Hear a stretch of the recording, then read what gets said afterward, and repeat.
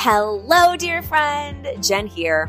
Today, I'm pulling back the curtain on something profoundly personal, and I wanted to let you in on it. Picture a kit, a very special curation that has tools potent enough to turn your dreams into reality. Now, imagine if these tools weren't just random selections, but they were the very tools that I've personally used and leaned on to manifest my deepest desires. Yes, I have pulled together all of the tools that I use to manifest and create, and I put them together, and I call it the Creation Kit. And I'm so excited to share the Creation Kit with you. Inside the Creation Kit, you're going to get my Wonderwalks Spotify playlist, so you can take Wonderwalks just like me with the exact same sounds and music in the background. The celebration visualization meditation that I use daily in order to get me super clear on the feelings that I want to manifest and help me tap into those feelings on a daily basis. You're going to get journal prompts that you can use every single day, affirmations that have changed my life. They've been my daily mantras, and a customizable gratitude list that you can use every morning to help you tap into gratitude, especially for things that haven't necessarily happened, so you can start to manifest them into your life. And last but not least, I'm going to give you a special ChatGPT prompt that actually helps you with manifesting and creating whatever it is that you want. Curious? Intrigued? Do you want the Creation Kit? Well, you are in luck because it's yours for free. All you have to do is pre-order my upcoming book, Be Seen, and enter your order confirmation number into beseenbook.com, and you will get my Creation Kit in your inbox for free. I don't know what you're waiting for, but go ahead, pre-order Be Seen, and go grab your Creation Kit and start your manifestation journey today. You'll be happy you did. Now, on to the podcast. Stepping outside your comfort zone, I promise you that it might not work out in the moment, or maybe it does, but either way, it's always a win. When you do the hard thing, you're always winning. When you do the thing that's uncomfortable and you do something that's towards your goals, towards the thing that you want, towards the thing that you want to be, towards the person that you want to be, towards the right answer, towards the thing that maybe feels really uncomfortable and really, really scary, you always end up winning, even if you don't get the outcome that you desire. Because you might not get the outcome that you desire, but at least you've proven to yourself that you can take action, that you can move towards your goal, and something will happen as a result. What if today was the day that you dared yourself to do what you've always wanted? Welcome to the I Dare You podcast. I'm your host, Jen Gottlieb, and together we're going to step outside of our comfort zones and into our best lives, one dare at a time. So come on, I dare you to dive right on in. How do you find the balance between holding yourself accountable and giving yourself grace? This is something that I dabble with and that I struggle with every day. This is a constant negotiation that's happening in my mind. Like even this morning in my workout, the workout felt hard today. It felt really hard. Everything kind of feels a little bit hard right now, to be totally honest with you. Where I'm in the 2 weeks before my book launch, we're a week out from our big event. I've been putting in a lot of energy, a lot of work into a lot of things nonstop for a very big season. We're in the season. It's it. So, right. So during my workout today, like let's talk super micro. I was like, you don't need to do all of the sets that you plan today. Like my brain started to do this. Give yourself grace. Give yourself grace. You don't need to do it. You're tired, right? That's what my brain started to do to me. But then I thought about this concept that I always remind myself of. My friend Gabrielle Lyon and I remind ourselves of this all the time, that we're always way more capable than we think. We have way more capacity and way more energy than we initially think that we do. It's important to push yourself a little bit to prove to yourself what you're capable of. And I'm always just learning lessons from about my capacity by pushing myself a little bit further than I think that I'm capable of. So what I will do is I will say to myself, when fear comes in and starts to negotiate with you, you don't have to do that today. Like even with this Instagram live or with the workout this morning, you don't have to do that last set. I'll say to myself, what if you just did one more rep? Just do one more. Just do one more. And I'll push myself a little bit further than completely giving up. And usually when I push myself that little bit further, I get a little bit more confidence that I can keep going one more. So let's say that my rep range, I'm going to go to 12. Okay. Let's say I'm going to go to 12. I like using workout analogies because it's something that most everybody can understand. So let's say I'm doing squats and my goal is to get to 12 squats. I get to squat number 8 and it freaking kills and it hurts and I feel like I'm going to drop it and I feel like I'm going to give up. My brain starts to go, you can stop at 8. You can stop at 8. You can stop at 8. But what I'll do is instead of stopping at 8, I'll ask myself, okay, just go to 9. Just go to 9. You can get to 9. And then I'll do 9 and I'll be like, all right, you got to 9. Can you get to 10? And then I'll get to 10 and I'll be like, all right, one more. You can get to 11. What if you got to 11? And then I get to 11, and then I'm like, one more. You can do one more, 12. And then I got to 12 and I look back and I'm like, guess what? I had more in me than I thought because I thought I could only do 8. And that is a lesson for me in life, in business, in giving myself grace versus pushing myself and holding myself accountable. Now, the way that and that I'm trying to, again, I'm not perfect at this, that I'm trying to implement like self-care right now into my world because I'm feeling very burnt out. Like I'm starting to feel on the edge. Like I'm feeling like, oh, things don't feel that easy. They don't feel that good. They don't feel that energized. And I think it's because I've been going. So how do I continue to go and continue to push that one more, continue to up my capacity, continue to prove to myself that I can do things that I didn't think I was capable of, while also taking care of myself and taking care of me and making sure that I'm healthy. So what I'm doing is I'm strategically implementing strategic recovery. And that feels good. That feels way better than giving up and saying that the give up is recovery.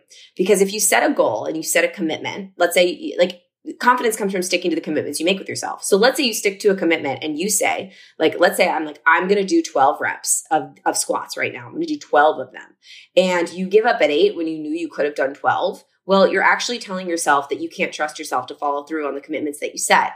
And that's kind of giving up in the moment. But if I said, listen, Jen, you're tired. You're going to do 12 reps, but when you're done, like, and it's strategic and it's an implementation of a recovery, you're going to recover for 2 minutes after those 12 reps. 2-minute recovery. You're going to get those 2 minutes. Now just get to the 12 and you're going to get the 2 minutes of recovery. That's what I look at as like strategic recovery.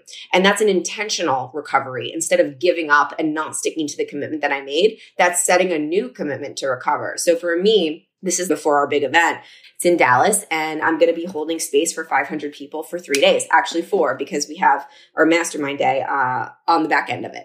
And I know, and I was talking to my therapist about this, I know that I need to get some rest and recovery in order to be my best self for that week. So I'm setting intentional recovery. It's not giving up. It's not, I don't have a zillion plans this weekend that I'm canceling. I'm actually intentionally setting a task for myself.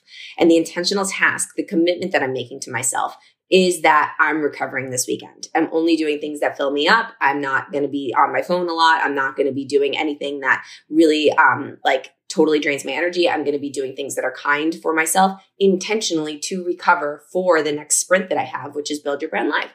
So do you see the difference between like giving up and then also, but then self-care and intentional recovery, intentional grace? So I always want to make it like I'm intentionally being kind to myself, but I'm actually like making it a task so that it's not, oh man, you just gave up. Because that's never a good feeling. I don't ever want to feel like I gave up on this day ever, because that's training my brain to believe that I'm someone that gives up when I'm not.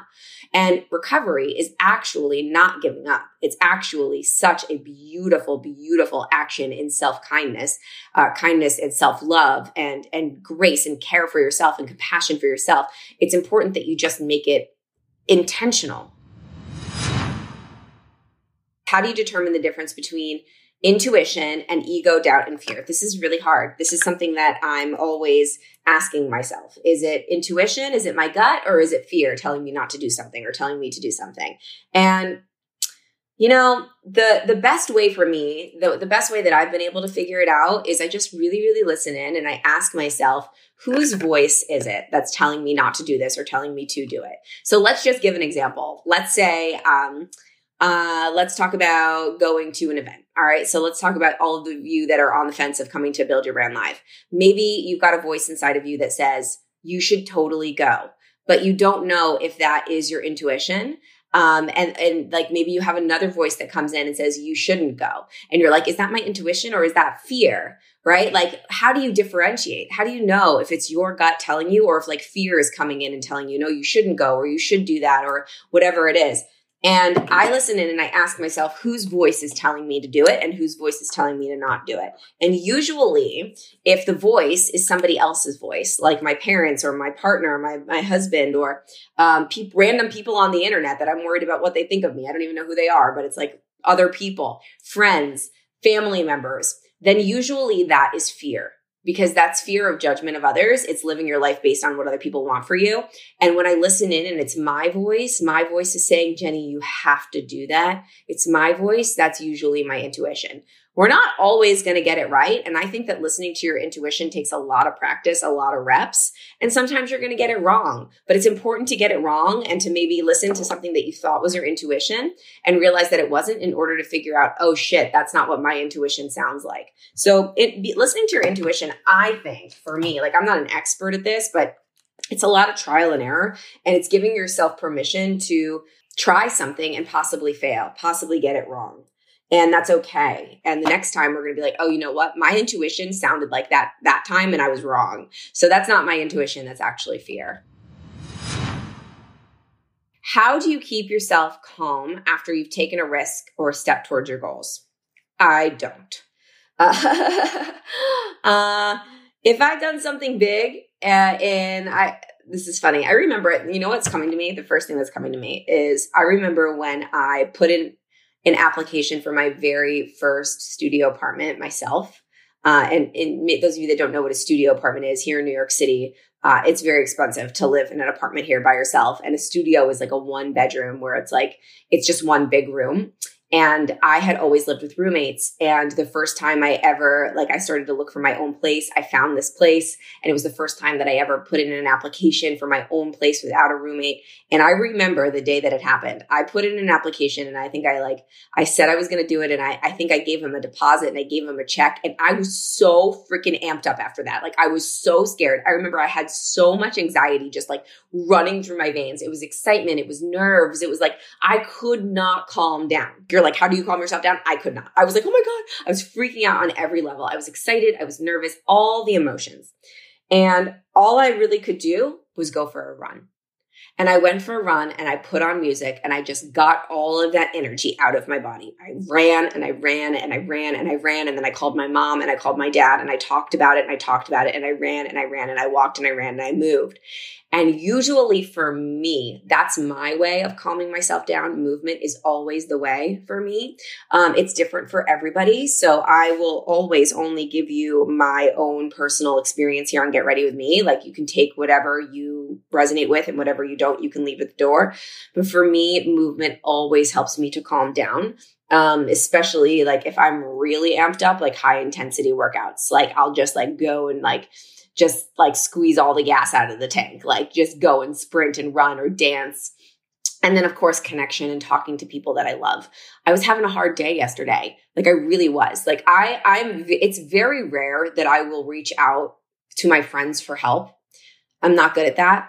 I'm not good at it. And I wrote a whole section in my book about how to become a master asker. I've gotten really good at asking for help with business stuff. And because I've figured out a way to make that feel good, because I always provide a lot of value first so that when I ask something for business, it feels okay. And that's all in the book. I teach all of those strategies. But when it comes to letting people in and being vulnerable about maybe not feeling so great or dealing with an emotional situation or maybe feeling sad or feeling depressed, I typically don't reach out to my friends. I typically will just talk to my therapist, or I'll talk to Chris, or maybe I'll just keep it to myself. Maybe I'll journal about it. I'll pray about it, but I won't really reach out to friends. But yesterday was a hard day. Yesterday I was feeling the struggle. I was feeling the push. I was feeling the climb. And I actually reached out to 2 of my friends and it helped. It helped. I pushed myself to do that. I pushed myself to be vulnerable, and they really definitely helped me just by being able to see me and be with me during that moment. And that was all I needed, just to be able to communicate. And it calmed me down. It calmed me down. And sometimes I feel when you feel you're not alone, when you can just voice your feelings and somebody else can say to you, I've felt that way too. You're not alone, or I've got you. I've got you in this situation. It sucks, but I'm here with you and I hear you and I see you. Sometimes that's all you need to calm down a little bit. even if it's a great thing, like Sananda, you said, like after you've taken a big, scary step. So maybe after you've made a big investment or you've done, you made a big decision. Like a lot of the times after I've made a big decision, I'll make the decision and then I'll just let it go and I'll go do something else to distract me. And sometimes that's what you need. Sometimes you just need a nice distraction. Sometimes you need to turn off your right brain and turn on your left and start doing something completely different and just trust and know that the decision that you made was the best decision for you. And you just need to let it go sometimes. I think that for me, especially, like I'll ruminate on things sometimes and I'll obsess over them. So I just need to like go get a nice distraction and not think about it. And a lot of the times that'll have to do with talking to friends too about stuff, calling somebody, getting on the phone with somebody, doing a walk and chat, calling a friend and going for a walk. Those are all things that calm me down very much. But it's okay to not be okay. It's okay to not be calm. It's okay to be a little stressed out.